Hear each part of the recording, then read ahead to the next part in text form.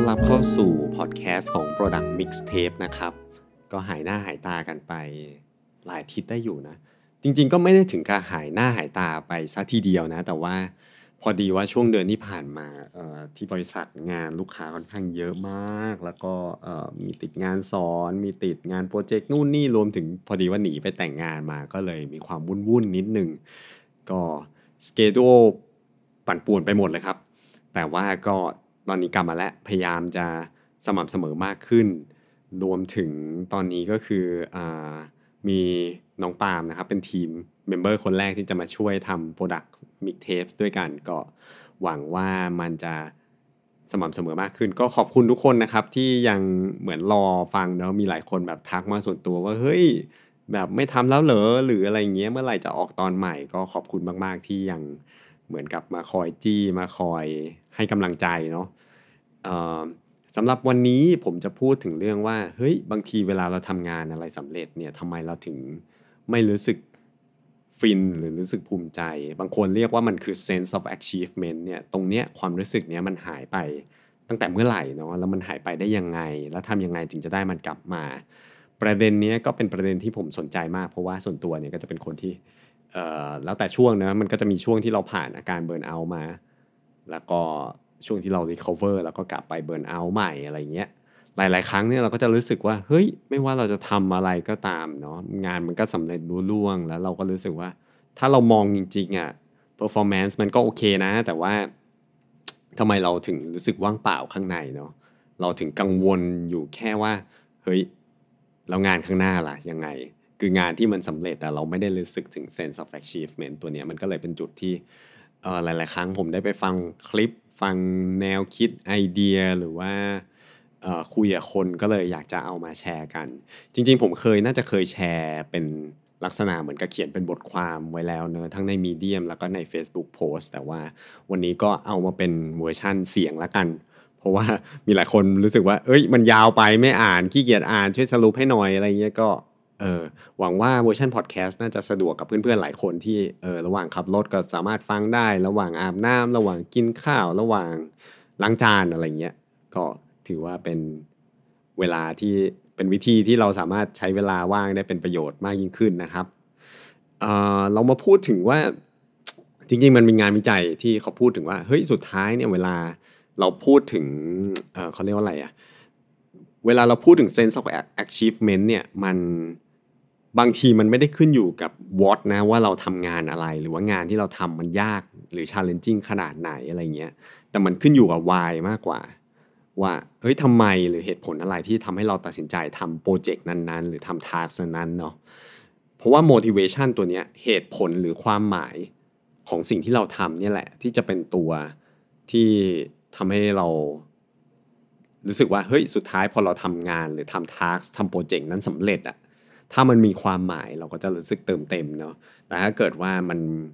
นไม่มีเหตุผลไม่มีความหมายไม่มี why อยู่ข้างหลังมันอะต่อให้ไอ้ตรง what อะที่ว่าโปรเจกต์นั้นโหมันเป็นโปรเจกต์ที่ยากมากน้อยคนจะทำได้แต่ว่าถ้ามันไม่มีความหมายกับเราไม่มีเหตุผลที่เราจะต้องทำมันจริงๆแล้วอะสุดท้ายเราก็คงไม่ได้รู้สึกฟินหรือรู้สึกภูมิใจกับมันตรงนี้ฟังดูเหมือนง่ายก็ง่ายเนอะแต่สำหรับบางคนก็อาจจะยากและถึงแม้ว่าเราจะเจอตรงนั้นแล้วเนี่ยมันก็อาจจะหายไประหว่างทางเมื่อไหร่ก็ได้นะโดยเฉพาะช่วงเวลาที่มันยุ่งๆจริงๆมันก็มีหลายคนที่บอกว่าเฮ้ยจุดสำคัญอันนึงก็คือเวลาเราทำอะไรสำเร็จเราต้องรู้จักการให้รางวัลตัวเองเนาะหรือ ritual บางที external factor เนี่ยมันก็มีผลบ้างเหมือนกันเพราะฉะนั้นก็ลองหาเหตุผลหรือความหมายของงานที่ตัวเองทำให้เจอเนาะแล้วก็ถ้าเป็นไปได้ลอง externalize มันออกมาในความหมายที่ว่าบางทีพูดกับตัวเองหรือว่าให้รางวัลตัวเองเลี้ยงฉลองกับคนรอบข้างคนที่ทำงานคนที่contribute ให้กับโปรเจกต์นั้นๆที่ทำให้มันสำเร็จเนี่ยก็ลองคุยถึงประเด็นนี้ดูเนาะลองตกตะกอนดูถ้าเกิดว่าเฮ้ยบางทีเราลืมเหตุผลว่าทำไมเราถึงทำโปรเจกต์นี้ก็อาจจะต้องให้เวลากับตรงนั้นด้วยเหมือนกันนอกจากแค่เรื่องของการแบบที่เราพยายามจะ complete ไอ้ตัวโปรเจกต์นั้นหรือทำมันให้สำเร็จเนาะแล้วก็เขาพูดถึงว่าเฮ้ยถึงแม้ว่าเราจะตอบได้แล้วข้อ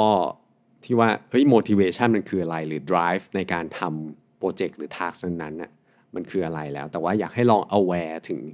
drive ให้ดีว่า drive มันมาจากอะไรตัวขับดันเนาะสิ่งหนึ่งที่ต้องระวังก็คือบางทีเนี่ยพอมาสังเกตตัวเองหลังๆคือ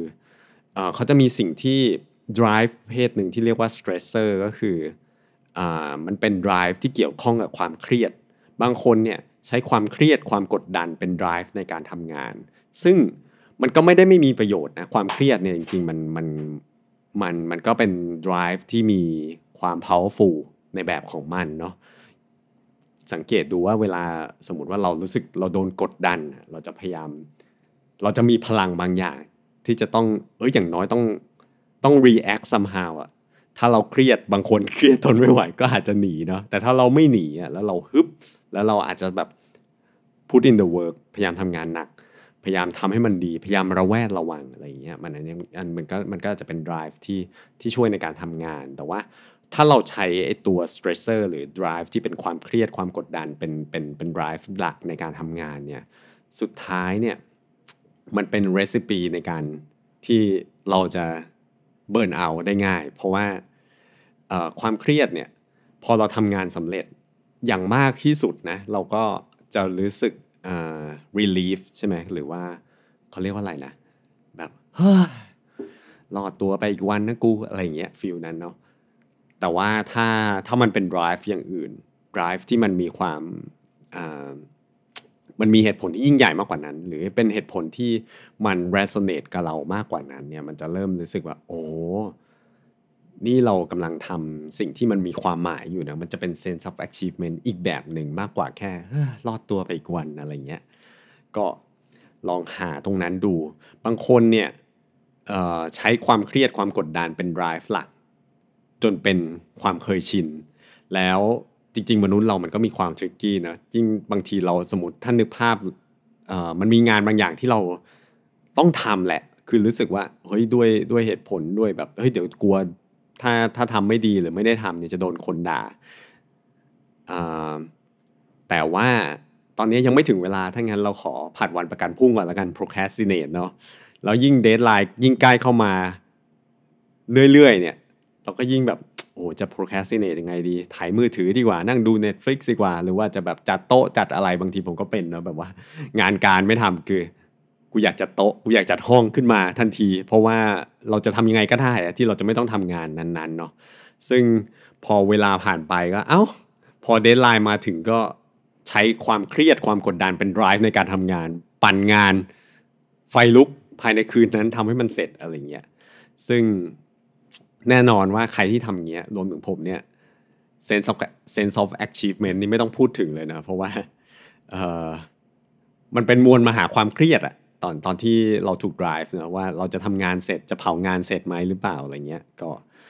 ตัวนั้นนะอย่างมากสุดก็คือมันก็จะ relief เนาะแล้วก็จริงๆมันก็มีบางคนที่ตกหลุมพรางในลักษณะที่ว่า drive ที่ทำให้เราทำอะไรก็ตามเนี่ยมันเป็นภาพของสิ่งที่ควรจะเป็นนะ quote on quote ก็คือมันอาจจะเป็นความรู้สึกกดดันแบบหนึ่งที่เราจะต้องทำให้ได้ตามภาพความสำเร็จที่เราวางไว้ซึ่งไอ้ภาพความสำเร็จนั้นน่ะมันอาจจะมาจากข้างนอกก็ได้หรือมันอาจจะมาจากตัวเองหรือมันอาจจะผสมกันหรือมันอาจจะมาจากคนรอบข้างพ่อแม่แฟนอะไรอย่างเงี้ยว่าเราจะต้องประสบความสำเร็จในภาพที่วางไว้ก่อนอายุ30จะต้องรวยจะต้องมีหน้ามีตาถ้าเป็นอะไรอย่างเงี้ยก็อันนี้ก็ค่อนข้างน่ากลัวอยู่ว่า expectation เหล่านี้หรือถ้าเรามองว่ามันเป็น drive ในการผลักดันให้เราทำอะไรสักอย่างเนี่ยบางทีอย่างมากที่สุดอ่ะมันก็คือ live up to expectations เนาะแต่ว่ามันจะค่อนข้างไกลจากความรู้สึกของ sense of achievement พอสมควรเพราะว่ามันเหมือนกับเราเริ่มจากติดลบอ่ะคือถ้าเรามองว่าเรามีภาพของสิ่งที่เราควรจะต้องเป็นให้ได้เนาะแล้วเราใช้อันนั้นในทางที่ผิดอ่ะมันเหมือนกับถ้าเราทำไม่ได้ก็คือเราติดลบหรือว่าถ้าเรา meet up to that expectation อ่ะอย่างมากสุดก็คือเป็นศูนย์เพราะว่าเราก็แค่ achieve ในสิ่งที่มันเราควรจะต้อง achieve อยู่แล้วเท่านั้นเองอะไรเงี้ยแต่ถ้าเกิดว่าเรากลับ mindset มันอะต่อให้เราลงมือทำในสิ่งเดียวกันนะเมื่อกี้เราพูดไปถึงเรื่อง why ไปแล้ว ใช่ไหมว่าให้โฟกัสที่ why มากกว่า what เนาะต่อให้เราทำสิ่งเดียวกันเนี่ยแต่ถ้าเราเซตเหมือนเซตเขาเรียกว่าอะไรนะสแตนดาร์ดของเราที่เฮ้ยเป็น0ใช่ไหมและทุกๆวันอะต่อให้เราทำได้ 0.5 ต่อให้เราทำได้1อะมันก็คือ net positive อะทุกคนเพราะฉะนั้นตรงเนี้ยมันก็จะเป็นจุดที่ต้องหาทางบาลานซ์ให้ดีเหมือนกันแล้วก็อีกมุมหนึ่งเนี่ยบางคนอาจจะรู้สึกถึงความเป็น imposter syndrome ซึ่งก็คือเอ่อมันก็จะอธิบายว่าอะไรอะแต่คิดว่าทุกคนน่าจะเคยได้ยินคำนี้เนาะบางคนรู้สึกว่าเฮ้ยตัวเองด้วยโชคชะตาฟ้าลิขิตอะไรก็ตามมันดันทำให้ฉันได้มาอยู่ในจุดที่ฉันยืนอยู่ทุกวันนี้เนาะแล้วก็รู้สึกว่าไม่ควร give credit ตัวเองimposter syndrome นี้จะมีความแบบรู้สึกว่าเฮ้ยฉันเป็นตัวปลอมฉันต่อให้ฉันทำสำเร็จหรือทำอะไรได้ดีอ่ะก็รู้สึกว่าโหมันคงเป็นเพราะโชคช่วยมั้งมันคงเป็นเพราะคนอื่นซัพพอร์ตเราแต่ว่ามันไม่ยอม give credit ตัวเองเนาะคือมันไปโฟกัสกับความเครียดมากกว่าที่กลัวว่าคนอื่น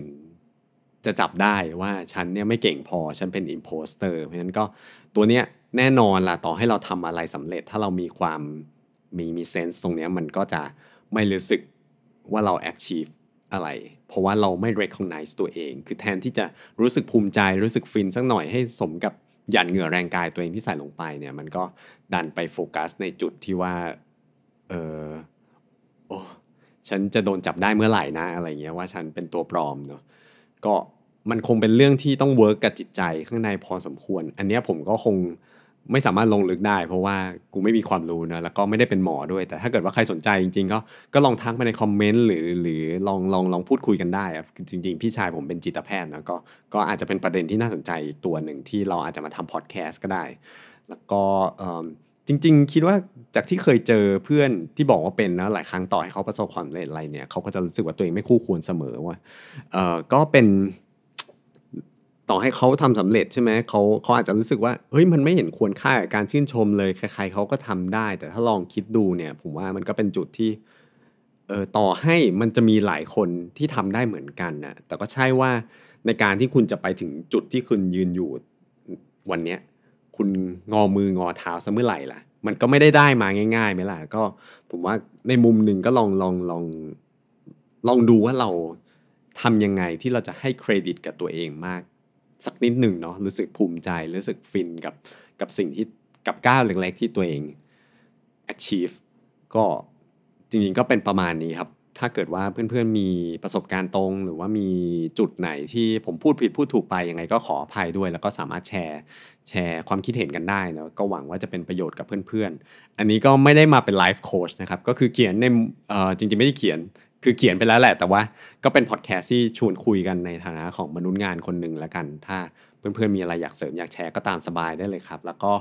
ถ้าชอบพอดแคสต์อันนี้ก็อย่าลืมกดติดตามด้วยนะครับเดี๋ยวจะทำบ่อยๆนะครับขอบคุณมากครับแล้วเจอกันใหม่ตอนหน้าครับผม